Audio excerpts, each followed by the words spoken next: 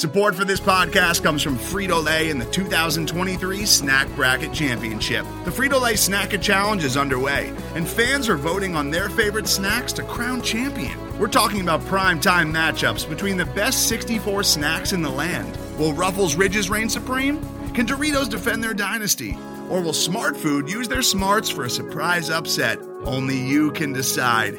Get in on all the action for a chance to win up to $1,000 or a year's worth of snacks.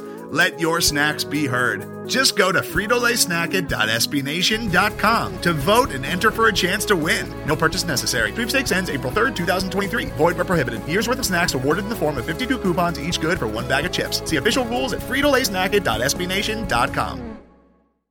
This is Steph Driver, and I am joined by Joe Fortunato from Blue Shirt Banter. And this is a little bit of a different checking out the competition. One, because I'm doing it. And two, because our guest got to request me to do this checking out the competition because he is my blog husband. Hey, Joe, how you doing? I'm great. How are you doing? Oh, living the dream. It's fall in Atlanta, so we've finally hit 60 degrees. Yeah, I feel like everybody talks about how nice it would be for the weather to be warm all year round. I think that would drive me crazy. I love the fall. I like the winter. I need the cold. I do too. It is an adjustment for sure. Have you heard our running joke that the Rangers play in a train station? I have not heard this. I heard the running joke that the Rangers play in soon to be the library, right? Or the post office, whatever that is called. But no, I have not. I have not heard of this train station you speak of. What's it called? The train station. Just the train station. The train station. Yes. Not train station, just the train station. The train. All right. So obviously they don't play in a train station anymore. I mean, they kind of do play in a train station. The Rangers play in a train station. You heard it here, folks. Station. Yep. You heard it. Confirm. So tell me, what the hell? What is going on with the Rangers this year? They had the run last year, which I didn't think they were going to have. Should we be expecting big things from them this year? I mean, I've learned to never expect anything from the New York Rangers because all it brings is pain and misery. I've talked about this on the website a couple of times. It's very ironic that for probably the past 12 years or so, the Rangers have been a team that largely won hockey games by playing pretty bad hockey and just getting outstanding goaltending. And, we went through a pretty lengthy phase on the website where we were saying like, hey, listen, it's not necessarily that you're winning games. I know that's important, but it's the way that you win games and whether or not it's sustainable and whether or not it'll take you through the playoffs. And nobody really listened. And we were just being negative Nancy's. And now, obviously, that changed. The Rangers won 2 games in a row this weekend, but the Rangers are playing really, really good hockey, and they just weren't winning games. They weren't able to score, and everybody was panicking. And then when I'm like, well, listen, now they're playing really well, and the goals are going to come, and it can't last like this forever. We're carrying the team's water, and we're not negative enough. So that's kind of my life. Nothing is ever right. But yeah, I would say from what I've seen from the Rangers through the first 10 games, I'm remarkably pleased at how well they're playing at even strength. This is not just a power play team anymore. Igor Shesterkin really hasn't even been that good comparatively to last year, which granted was like a historic season, but compared to last year where he was lights out. It's nice to see this side of the team that's actually doing what they're supposed to be doing at even strength. And it's not just on the power play, and they're actually playing the players that you'd like to see them play. So I don't know. I'm more excited, I think, than I planned on being. I was kind of expecting there to be a little bit of a fallout, but it has not come. And I think if anything, the Rangers probably look a little bit better this year than they did last year. So out of, the 3 general positions, what do you think is the Rangers' strong suit this season? Goaltending, defense, forwards? The easy answer to that question is Shesterkin, but I actually don't know if Shesterkin is the right answer, at least assuming that he's not going to do what he did last year, this year. I think for the Rangers, it's genuinely their depth on offense. So I would say the forwards for sure. you have two genuine top six lines. The Rangers have gone years without really having one.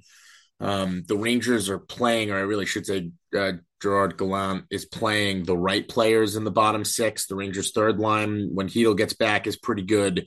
The fourth line, they are playing Ryan Reeves a little bit more than I think I would like, but Jimmy Vesey has been a fantastic tryout turned professional contract. He's one of the Rangers' best defensive forwards. They have some skill that they can put down there.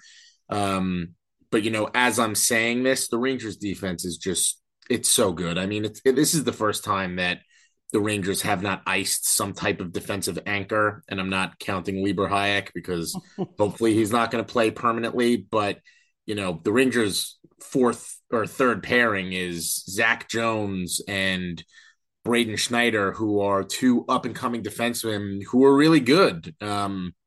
It's been interesting. Like, this is everything that I've wanted the Rangers to be for a really long time. And now it's here, and I don't really know what to do with my hands. Yeah, yeah. So you mentioned Gerard Gallant, and we have a former coach that you guys are very familiar with. Tell me about the coaching journey that the Rangers have been on over the past 5 years. It's been a mess, hasn't it?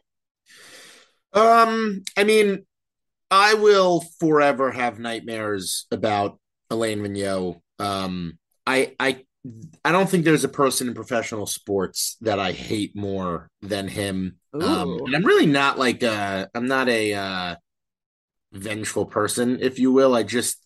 When you have Henrik Lundqvist is my favorite Ranger of all time, he doesn't have a ring because of Vigneault. So when you guys hired him, I was thrilled. This was the best news ever because you destroy your franchise, which is exactly what happened.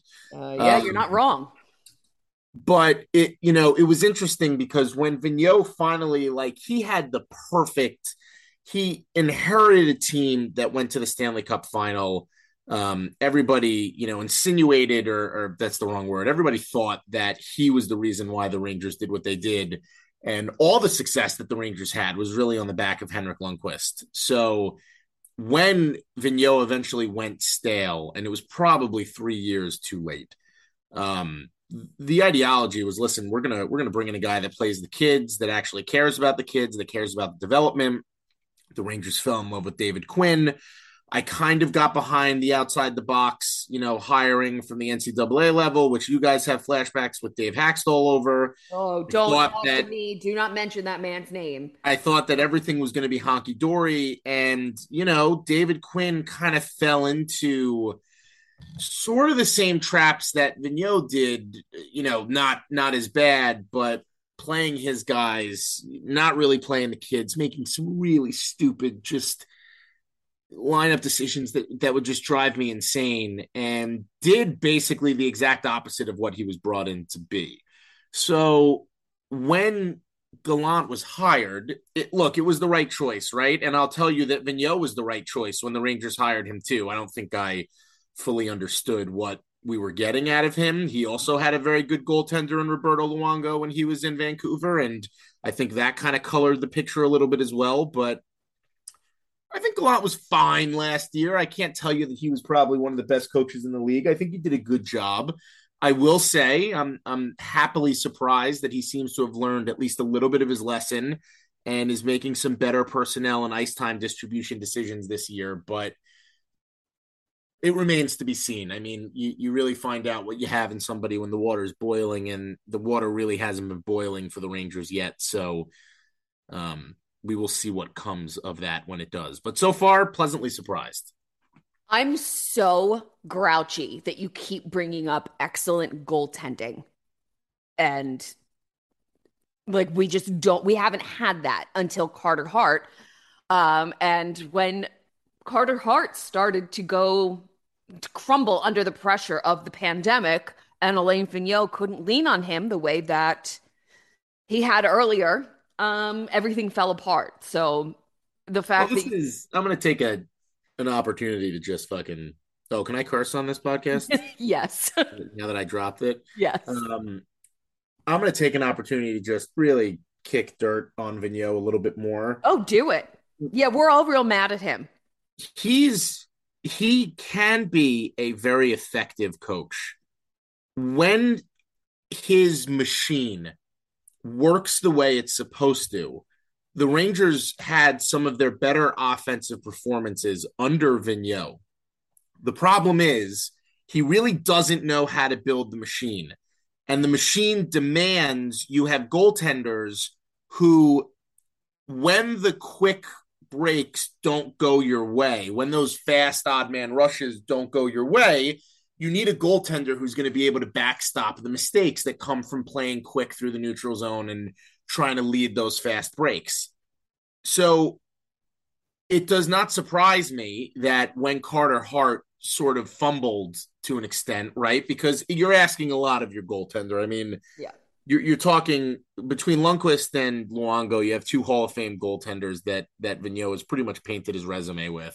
Mm-hmm. You're asking a lot from them.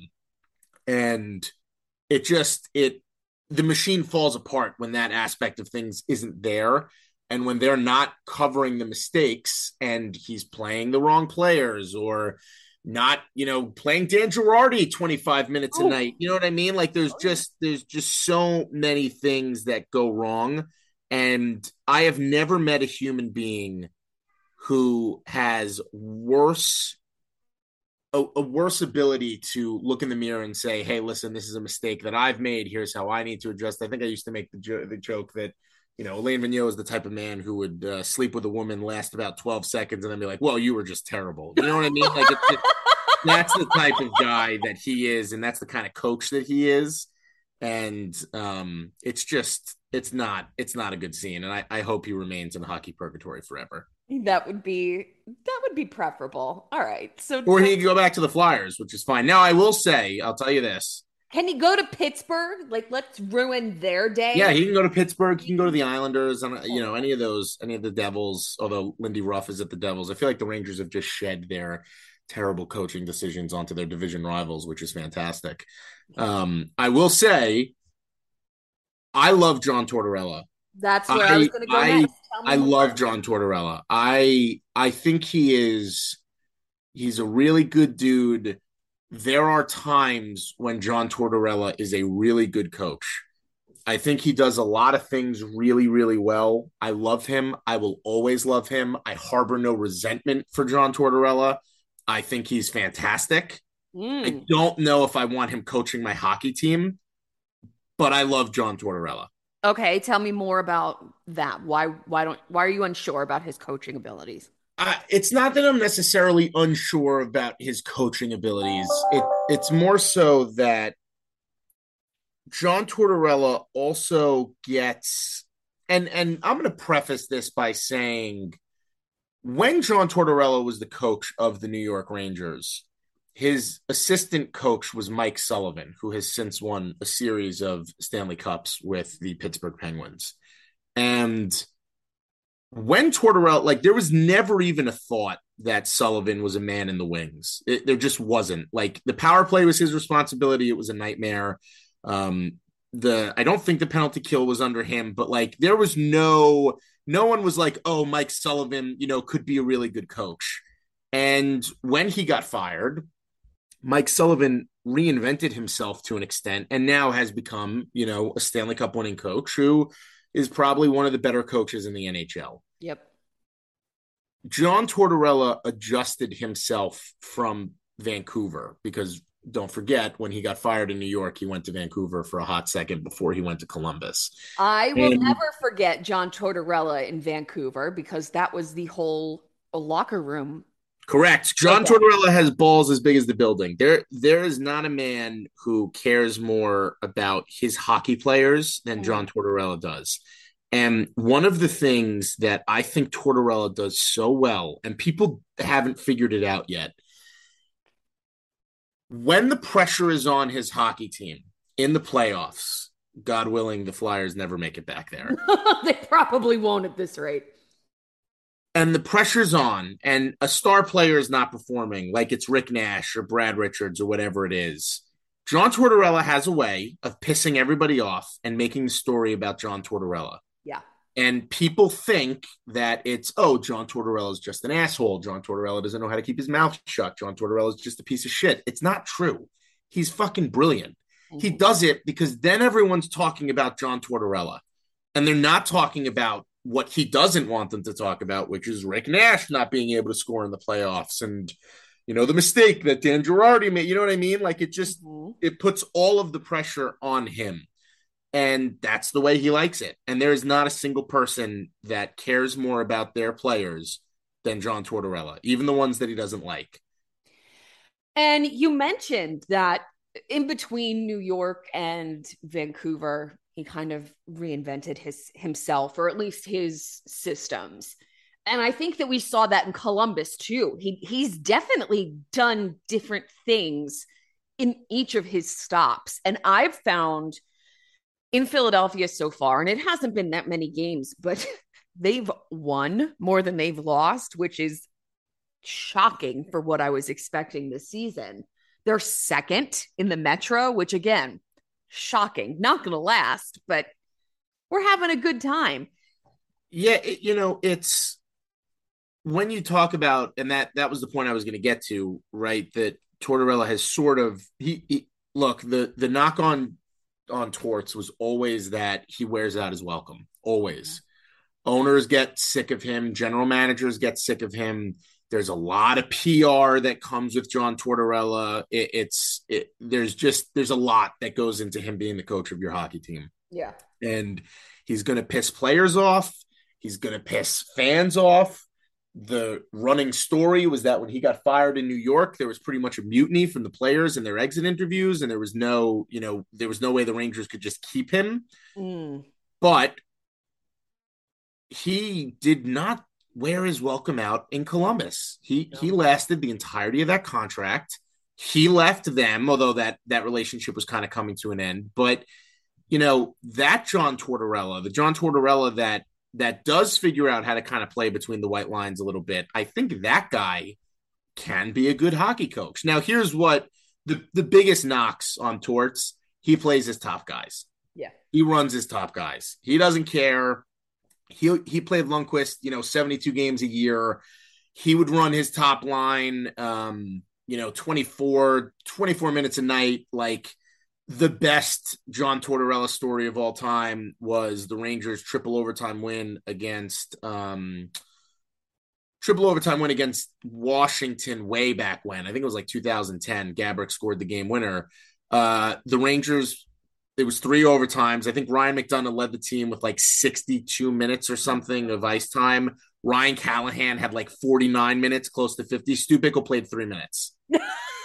Literally like 3 minutes and 40 seconds. Like, that's the Tortorella way. Like, John Tortorella, he plays his guys. If you are one of his guys, you are one of his guys. It is what it is.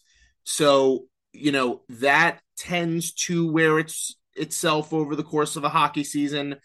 You have to earn yourself to get in his good graces, but more so than, like, I'm not even talking playing veterans over kids. It's a lot to not evenly distribute your ice time. And I don't know enough about his time in Columbus to tell you if that really changed or not, but I do know that was one of the things that really just kind of took away from his time in New York, and definitely, it's hard to play hockey like that. It really is. Today's episode is brought to you by Cars.com. With over 2 million vehicles and 50,000 more added every day, Cars.com will match you with the perfect car for you, your budget, your life, your style. And if you're ready to say goodbye to your current car, Cars.com will get you an instant offer to cash it in. Just start by entering your license plate and get matched with a local dealer who will write you the check. So whether you're looking to buy or sell, just go to Cars.com. It's magical. Yeah. Well, the good news about the Flyers is that we don't have a top line. It just doesn't exist. We have 2, middle lines, maybe 2 third lines, maybe a third and a half.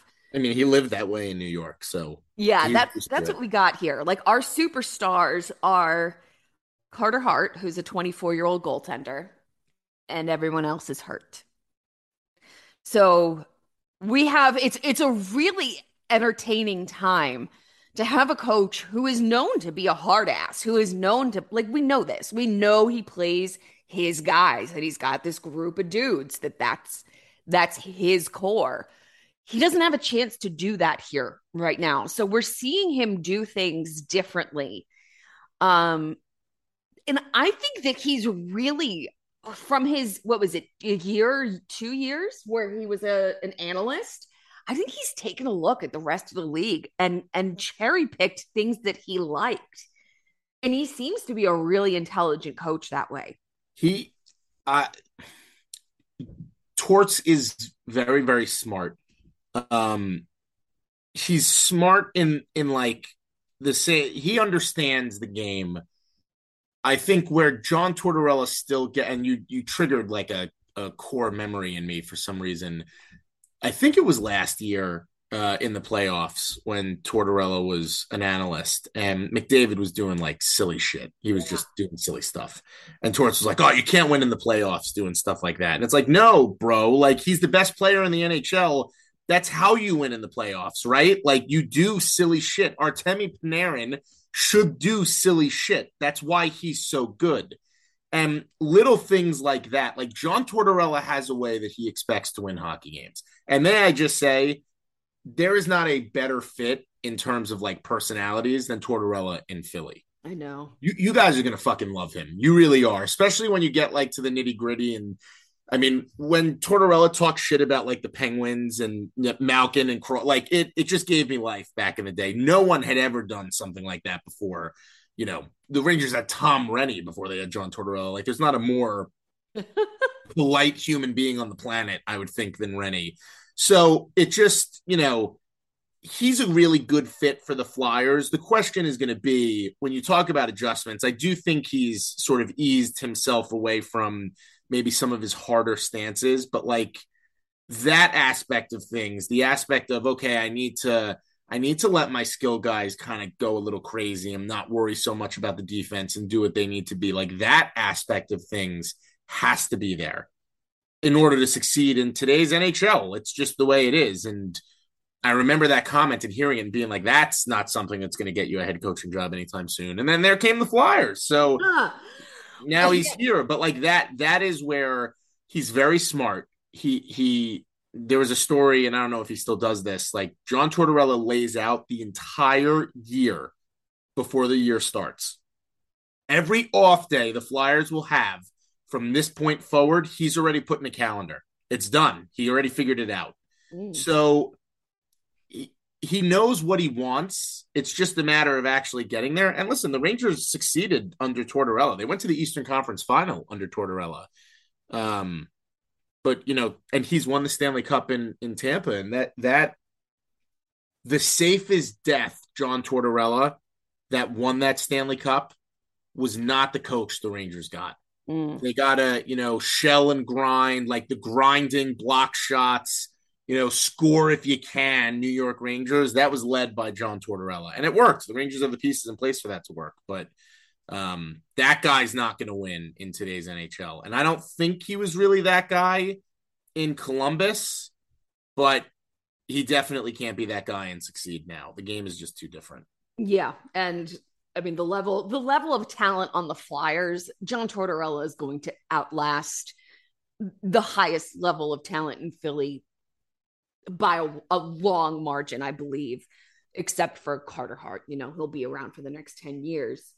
At least John Tortorella will survive the next handful of draft classes, I think, because he is such a great personality fit for the city.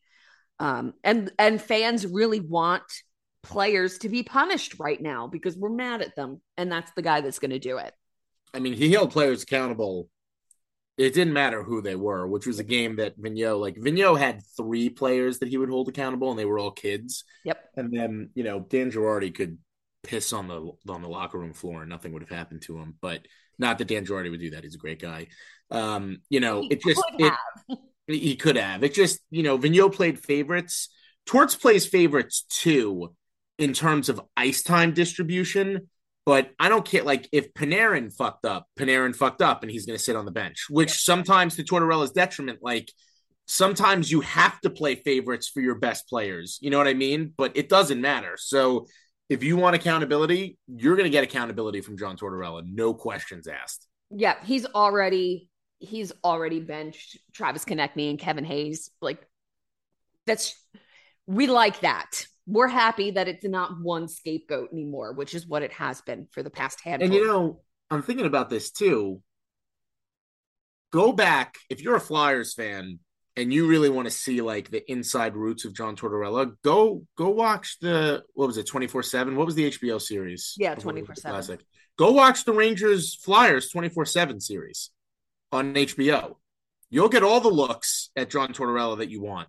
And you get to watch the Flyers again when Claude Giroux was there, and when it wasn't full pain and torture. But like you'll get a good idea. I mean, there's a slew of Tortorella like locker room moments in there that it'll give you a pretty good insight of what you're dealing with this guy. Yeah, because I don't think that part of him has changed. I had a great interview with him before the season started where I really tried to press him on what he wants to see out of this season, like what would be a success. And he wouldn't answer it, which I think was really smart because this team is a mess.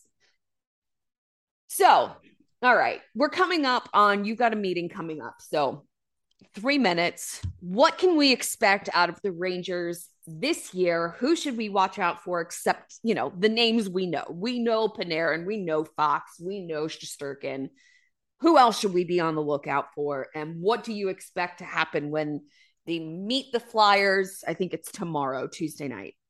I will not venture a guess as to what happens when they meet the Flyers.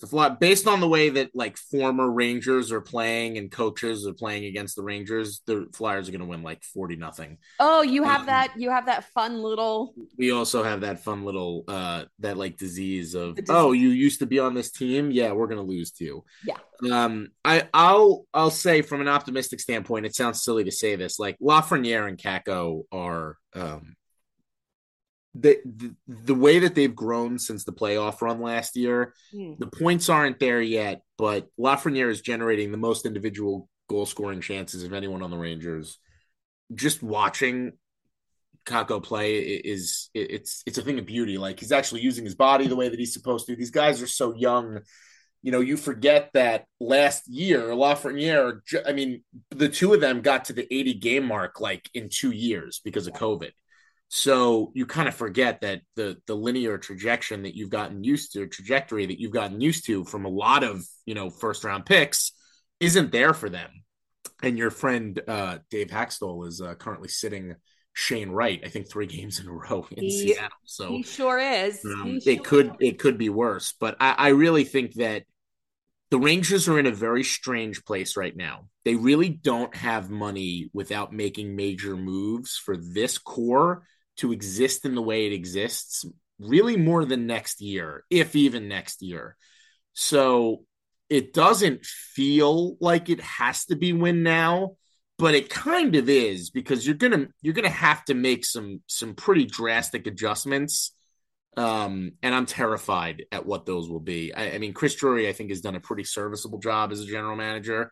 I think he's actually probably done a little bit better than that. I've been really impressed with some of the things I've seen him do, but I don't know. I feel like we are at a point now where, it's kind of shit or get off the pot for the Rangers. Not that this window's not going to be open. I think they're still one of the youngest teams in the league, but this team is not going to look like this that much longer. And that's kind of a terrifying thought. I do not love that because they're so young and so terrifying, but hopefully the Flyers will beat them 5-2 tomorrow, and then they don't have to win for the rest of the season. There you go. Perfect. Joe, thank you so much for joining me. It was a blast talking to you. Thank you, Steph. I appreciate this. We will continue to haunt your nightmares as Flyers fans, and I believe that you will do the same for us. I'll try. I'll do my best. Beautiful. Thanks, Joe. Thank you.